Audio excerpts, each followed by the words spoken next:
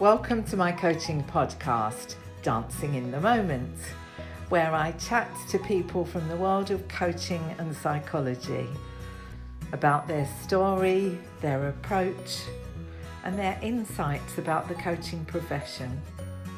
They're all people I like, respect and admire for the way they show up in the world. I hope you enjoy it.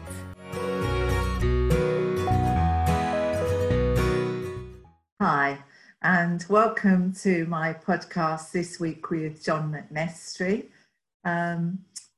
This podcast forms part of a series where I'm talking to people who've trained as coaches, most of them with Barefoot, but not all, because I really love the stories of people who come and train as coaches, the before, the during, the after, and seeing all the many directions in which they travel.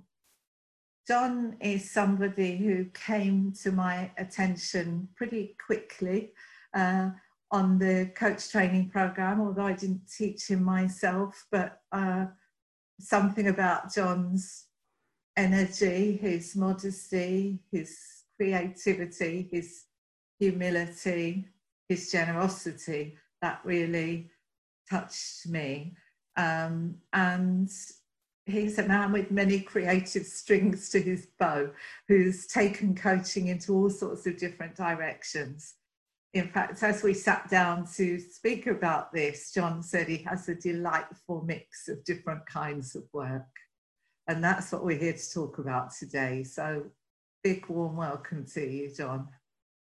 Hi, Kim. Thanks for having me on this. It's quite exciting to have a go at this podcast, and I think it was something for me where we did meet quite early on in the Barefoot training, and it was you who inspired me to do it in the first place, and it was something that was quite magical and life-changing for me. So it's brilliant to be part of this community and to be able to have this chat with you. Thank you. I remember you coming to the taster morning at the K West, all the way from the Northeast. Yes, I remember that, and it was to try and convince myself that frankly, what I'd heard in the case book. I first learned about it when I listened to the Audible version of the case book that I'd read a couple of years before, and I listened to you and Jeff Watts, and it was kind of very. I love it when authors read their own books. It's so beautifully authentic, and then to come and to meet somebody who is one of these authors that you've listened to and thought you kind of almost know the person. Yeah. Okay, I remember coming to the K West and meeting you and Joe Jones, and it was lovely, and I think it was where I kind of realised that the whole Barefoot course. I've said this before, you're kind of the soul of it, and I knew then that this was not just the course for me, but just from that morning that I was doing the right thing, training to be a professional coach. Thank you. That's really lovely. As you remind me of the recording the audio book, Jeff and I did it in separate studios. And I did half the chapters and he did the other half of the chapters, but he did his first. And Jeff's got a really beautiful voice, sort of, dulcet tones and posher than mine. And I listened to Jeff's and then I listened to mine, and I was absolutely like squirming at my sort of Essex twang against Jeff, but nobody seems to mind it except me. No, it works. Don't worry about it. Good. So thank you for that. Let's hear about the sort of before. You came to us as an agile coach. Yes. So I was, I guess I was originally a software developer years and years ago, and I met all of those stereotypes of sitting in a dark room in front of a computer and headphones in, so I didn't have to speak to anybody. And I did that for probably a couple of years. And then I started to realize I couldn't necessarily do very much myself. And I got into working with teams and in the kind of agile space, in the agile world, and using Scrum. And it took me a little while, but I kind of started to realize that building technology products was nothing to do with technology. It was mostly to do with people and the way they worked together and the way that their teams were empowered and kind of felt like they had some purpose and some meaning. And I ended up with this title in a lot of the places I worked of Agile Coach. And it's, I don't know, it kind of almost felt like quite a controversial title to me, because I think you often, as an Agile coach, you went in and people wanted an Agile consultant.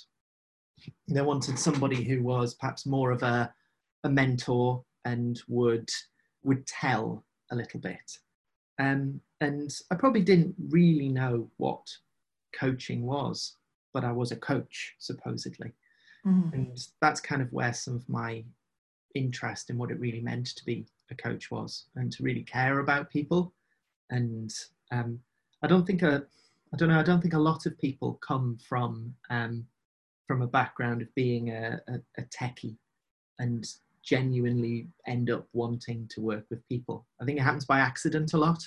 You get promoted and you're a team leader, and suddenly you've got no idea what to do. But I loved it. And I think the whole Agile coach thing, and starting to feel like I needed to understand what that word meant, is what started to lead me towards professional coaching. Yeah.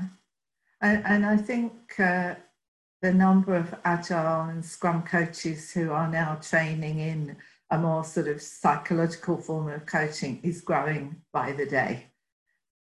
And it sort of supports what we always say at Barefoot, that your coaching is not about telling, it's not about skills development, it's not about knowledge, it's not about reading what to do, it's about what's inside you and finding the levers to motivate and inspire other people. So it's lovely, because we have a whole kind of sub-community at Barefoot now of Agile and Scrum coaches. Yeah, no, I know, I know a few of them, and I think that it was something that, well, I mean, suppose Jeff, again, back to the casebook, Jeff Watts. He was the very first one, and when he said I'm a Scrum coach, I didn't know what it was. I said I'm a Scrum master. So for people who are listening who still don't know, would you mind just saying, John? Yeah, no, absolutely. So I mean, Agile. In the product development and largely in the software development world, it's really just a set of principles, about working perhaps in a more collaborative way, empowering teams, and delivering things in small cycles, in iterations, and constantly seeking to improve and to inspect and adapt what we do and how we do it. And that's really something that relies on reflection quite heavily. And that's all Agile really is. It's a set of principles about working in a way that maybe is better than some of the other ways that people used to build software, or maybe still do. But it gets conflated with Scrum quite a lot. And Scrum's a framework, a set of processes, and it's a tool that helps to encourage people to work in this way, and to do things in small cycles, and to collaborate with their customers, and to trust, and to handle change. And it's such a natural fit with coaching in so many ways. And yeah, it can be applied much more widely than software development. I'm working with agile HR and finance teams at times. Yes. Which is great fun. But it all seems to, for me, more and more, it comes back to, I'll consult on all things agile in hopefully in quite a non-directive way, in quite a facilitative way. But I'll always end up doing more and more pure coaching, I suppose, if that makes sense. Yeah, it makes real sense. That's such a clear explanation. Thank you. And as you said it, I was thinking it fits so perfectly with the adult learning approach that we take when we're coaching, and the reflective cycle. The what happened, you know, so what do I make of that? And now what am I going to do differently, as a sort of repeating process. So I can see how they fit together so beautifully, actually. I think in Scrum, there's a concept of something called a retrospective, which is the thing that I suppose a lot of people may have heard of or know about from it. And the really, perhaps really shallow way to think about it is we think about what happened in the last however many weeks and what we'd like to do more of and what we'd like to do less of. And it can be quite a formulaic thing for a lot of people, but it really is just an opportunity to coach a team, and for a team to reflect on how it has got to where it has, and problems that it might be facing, and how it might want to do things a little bit differently, and to come up with some experiments or some hypotheses about what it might do next. And it's really, really coaching.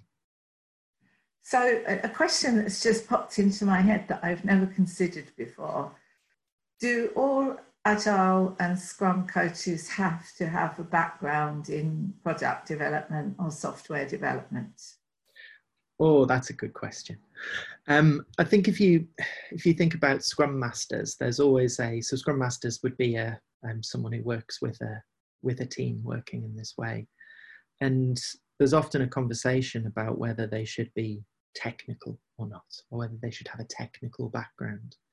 And it always reminds me of the conversation about whether a coach should have the context. I work, I'm coaching people in a law firm who are managing partners, so perhaps I should have been at that level in the same industry. So, as an agile coach, am I someone who has to have technical experience in delivering software products in a particular role in one of those teams? And I never quite know the answer, because I think often it will make people feel much safer to trust somebody who has that credibility. Yeah.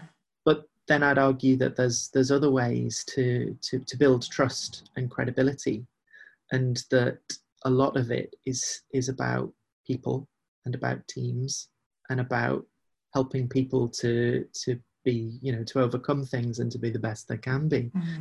And I think that a lot of software product teams would probably massively benefit from some coaching from someone who knows nothing about it. And I sometimes find the people I enjoy coaching the most are sometimes people who have nothing to do with my industry, because it's all new. Yeah, and also we can't fall back on telling or our own experiences. We are forced into that position of not knowing and compassionate curiosity and seeking to help through questioning. So yeah, interesting. Thank you. So what happened next? You did the Barefoot program, you saw the links, you realized how it would support you and enrich your agile coaching role. How else have you used it? I think I've tried to move to do more professional coaching, and I kind of wanted to do some that was outside of the technology world. And I think I probably said that to a lot of people on my course. I probably said it is the not knowing and the context-free nature of it. I kind of thought, I'd like to do something that's away from technology. I'll be honest, that probably hasn't really happened as much as maybe I'd hoped yet. And I think this is something else I've said to quite a few new coaches that I've experienced, is that you have a network of people who know you for something, and they know you for the industry you've worked in. And it can be very tempting to say, wow, I'll have completely new sets of people. who I have no context with. But I found it's really important to kind of lean into my network and keep working with the people who know me as this agile person, but go to them and say, yeah, I can do that bit of consulting, and I'd love to, but I also do this. I do professional coaching, and I do group coaching, and I do team coaching, and do you want me to do a little bit of that while I'm here? Yeah. And it kind of speaks for itself quite quickly. I'll kind of go and I'll spend time somewhere, and I'll pick up one-to-one coaching clients, and I'll run group coaching workshops, and people start to understand what coaching is, and they start to believe in it. And it kind of is that I kind of shift from being a consultant to being a coach throughout an engagement. That makes sense as well. Yeah, it makes perfect sense. I wrote about it, as you know, in the Coach's Survival Guide, about the credibility trap, if you like. And I think it's either just a slow burn. You have to start with your network and where you're known, and gradually you move into other networks. Or it's achieving credibility by association, by being an associate to a coaching company, because they then have the credibility. And that's also something that we're doing with you now, isn't it? You're doing some associate work with Barefoot, particularly as a tutor on the programs. So I think that will speed the process for you. It's nice to be trusted, isn't it? And I suppose I've been doing the visual facilitation workshops and training for Barefoot for a little bit. But I'm hugely excited to be part of the business and personal coaching program as well. And it does give you credibility, but it also gives you that I suppose that responsibility to do a good job for an organisation that's trusted you. And I think that maybe that all works together to give you that challenge and to help you grow.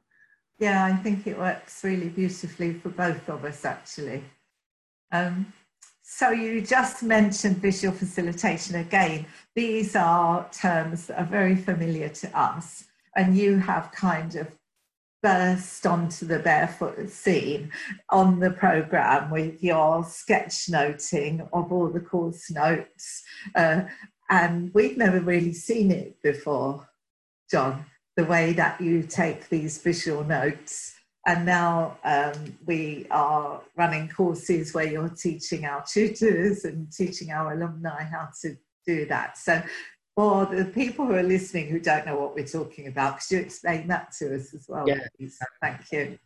So I say visual facilitation, and I kind of mean it as an umbrella for a few different techniques for learning or problem solving or teaching.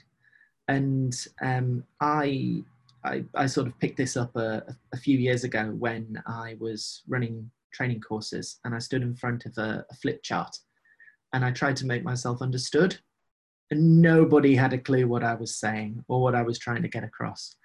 Or maybe that wasn't quite true, but I thought that. I got a huge amount of anxiety from it. And I went and I learned some skills that I thought would help me to produce well laid out and well drawn flip charts, and that I'd be able to then do that in a workshop or in a training course or anything. But what I instead learned was I learned a set of skills around how to collect, lay out, and organize information in it's like a visually pleasing way, but it's also in a meaningful way. And that set of skills completely changed the way that, to start with, that I learned.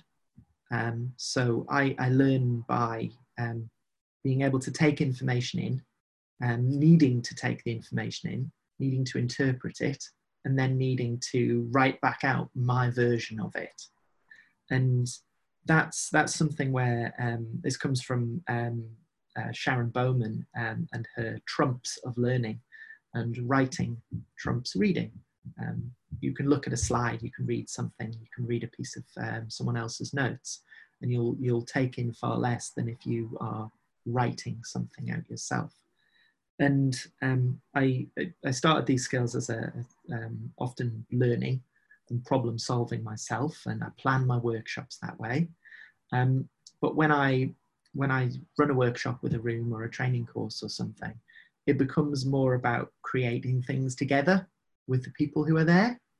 And you might have a beautifully designed template, or you might have a blank piece of paper and you might be scrawling things on it that people have said in the room that you're collecting.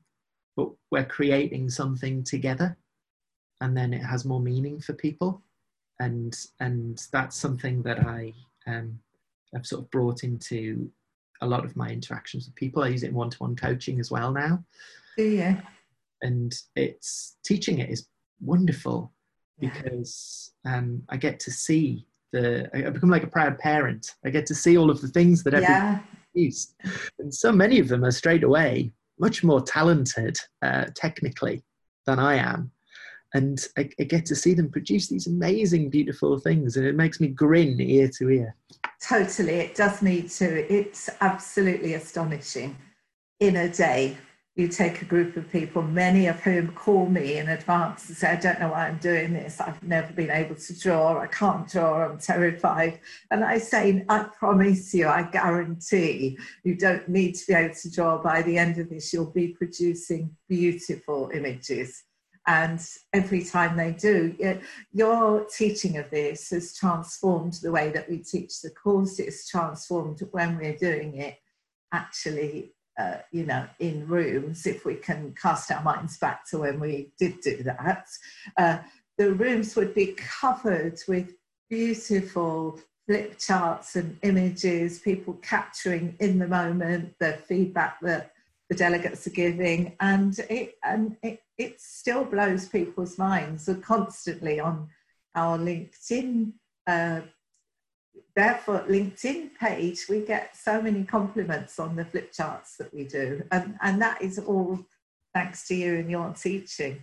And all I've done, John, is because I've never had time to come on your course, I just sort of copy in a really rudimentary way the things that other people do.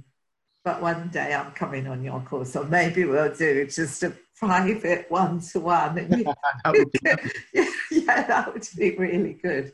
And of course, you sketchnoted every chapter of my book, The Coach's Survival Guide, which was such an honour that you did that for me. And actually, you and I have talked about the potential for producing books just in that format, actually, in the future. Yeah, I love doing that. It was a strange one. I was sitting, I don't know if you'll remember, I was sitting reading it on the first day that it had come out, because I knew it would be a good book. It was always going to be a really good book, wasn't it? And I was sitting in the sunshine on the seafront where I live, looking at a nice lighthouse, reading it, and I read the first 2 or 3 chapters, and I thought I have so many ideas about what this might mean, or what was the bit that was really important to me from each of those chapters. And I think I asked you then and there, could I sketch it? And I'll be honest, I didn't realize quite what I was getting myself into. The 11 chapters over 11 weeks. Yeah. But it was such a useful experience for just me, just for the book, just for my understanding of it. And I said this is a book that every new coach get their hands on, and something that's really, really helpful in so many ways. But my sketches of it seemed to get a lot of interest and a lot of traction. And I think I still have them, I still have them on my wall next to me as posters. And they, I just kind of look up at them sometimes. There's little nuggets of wisdom looking down at me, and it's lovely. Yeah, thank you so much. And you framed some of the chapters for me, and I have them on my wall of my office. And actually, secret confession here. sometimes I look at them to remind myself what I wrote in those chapters, because they have just encapsulated the key points. Thank you. So we've talked about Agile, we've talked about you moving into more non-Agile coaching, coach training with Barefoot now, visual facilitation. Is there anything else in your delightful mix of things? Delightful mix of things. I really like that. I'm going to start saying that to more people.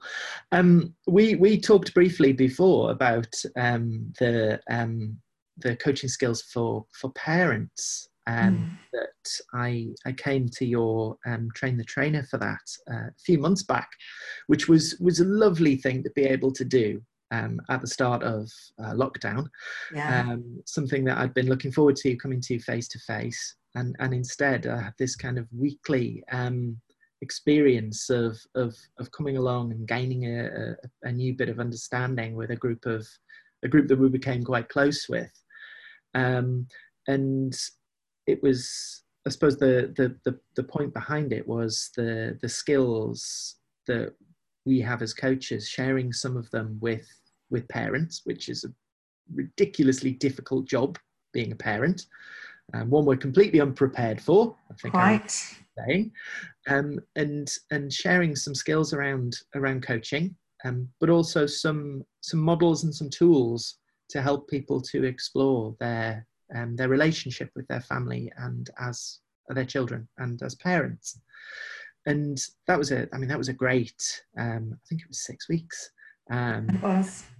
And since that, myself and another coach I went on the program with, Rachel Lee, we've delivered it for a client as a set of, again, it was weekly, and maybe it's a strange coincidence, but it was weekly, 6 weeks, short sessions, and it became our Friday afternoon, and it was a wonderful way to end the week with a group of people who openly, generously and honestly shared and inspiringly wanted to be better parents and members of their families. And it kind of suggested to me that we need to find more ways to make coaching more accessible to more people, be that coaching for people who need it, which is probably nearly everybody, group coaching for people around things that they share and they have in common, or coaching skills for people to use in other places to kind of spread it wider and wider. And the coaching skills for parents was just such a beautiful example of that. And I'm very keen to do a lot more of that. It's a joyful course to teach, isn't it? It actually just warms my heart every time I teach that. And as I said many times on the course, having taught it in a number of organisations, the other beautiful thing about it is that when people are on a course paid for by their organisation that is just focused on their family life, that gives the organisation such kudos, such loyalty from those people, such respect. But also, I've noticed every time, and the organisations have noticed every time, that the coaching skills that people learn in the context of their family life just unconsciously transfer back into the workplace, even more effectively than if we go in and teach manager as coach. So it's just a win. Absolutely. And I saw that completely. And I say I'm ridiculously keen to find more ways and more places to get that experience of coaching skills out to leaders and just to anyone in a business, and just to find a way for people to just experience more coaching. I guess I've become a little bit of a coaching fanatic or groupie or advocate, and I guess maybe that's inevitable when you realize how powerful it is. I think it is. I think it happens, when I did a sort of 10-year retrospective piece of research, probably about 10 years ago now, but when we'd been teaching the course for 10 years, to establish whether the learning had lasted. You know, we like to think it does, but I thought it had, but I didn't absolutely know. And the results were phenomenal, not just that it had lasted and not just that it had kind of spread to people's family lives and you know, their children and extended areas of their lives. But most people had deepened and developed that learning. Most people hadn't just stopped there.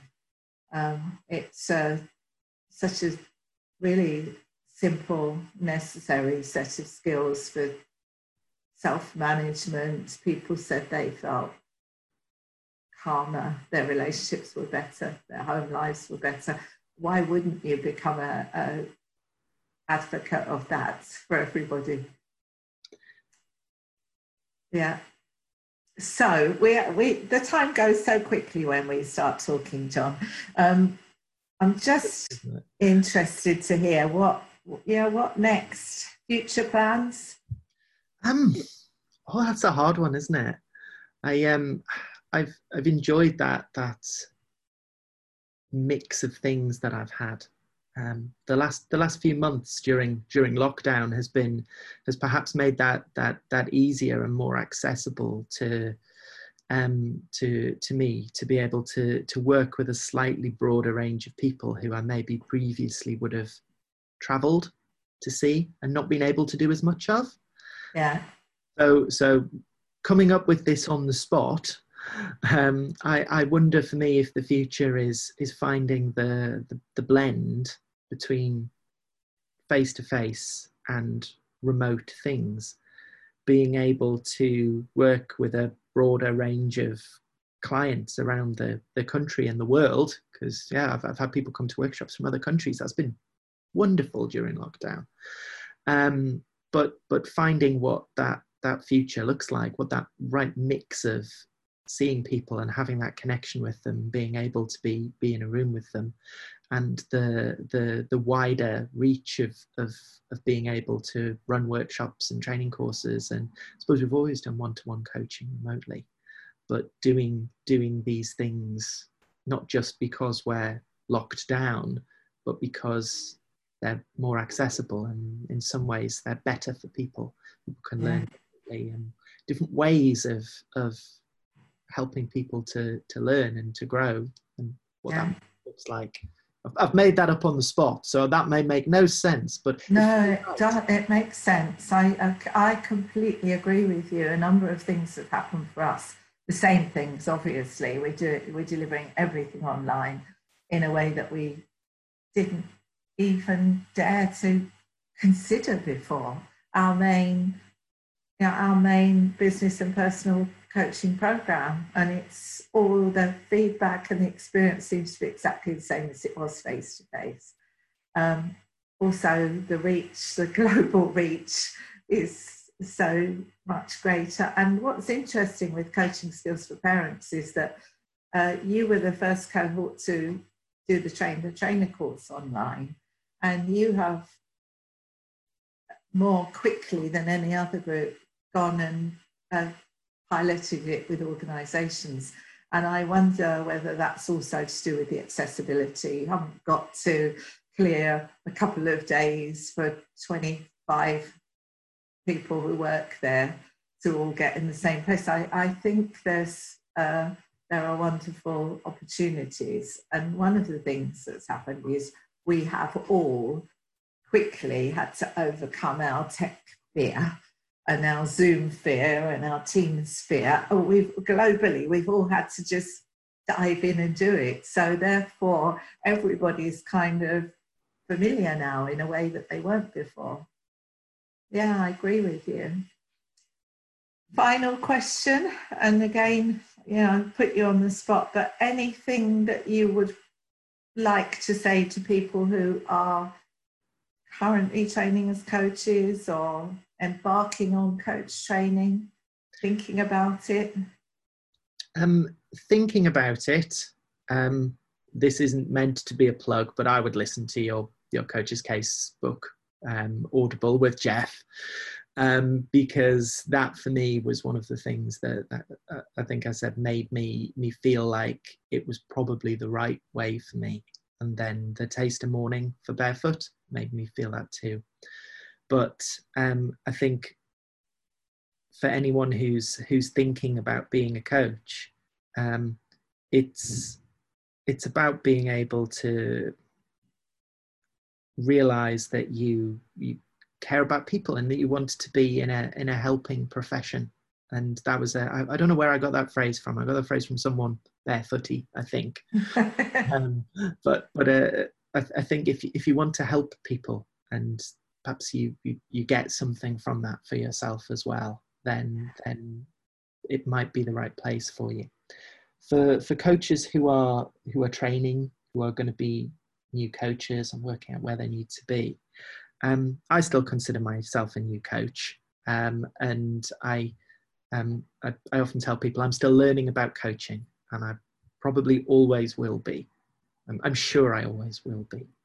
And to I suppose accept that you're not going to walk out of coach training as somebody who finds everything really easy and knows everything.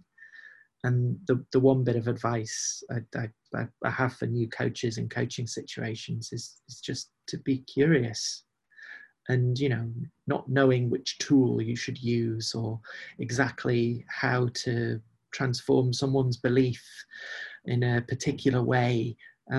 Just be curious and listen to them and genuinely want to understand what they're trying to tell you, and that almost always moves things on and helps people to overcome things. Yeah, I really agree with that. The beginner's mindset is with you forever, and it needs to be.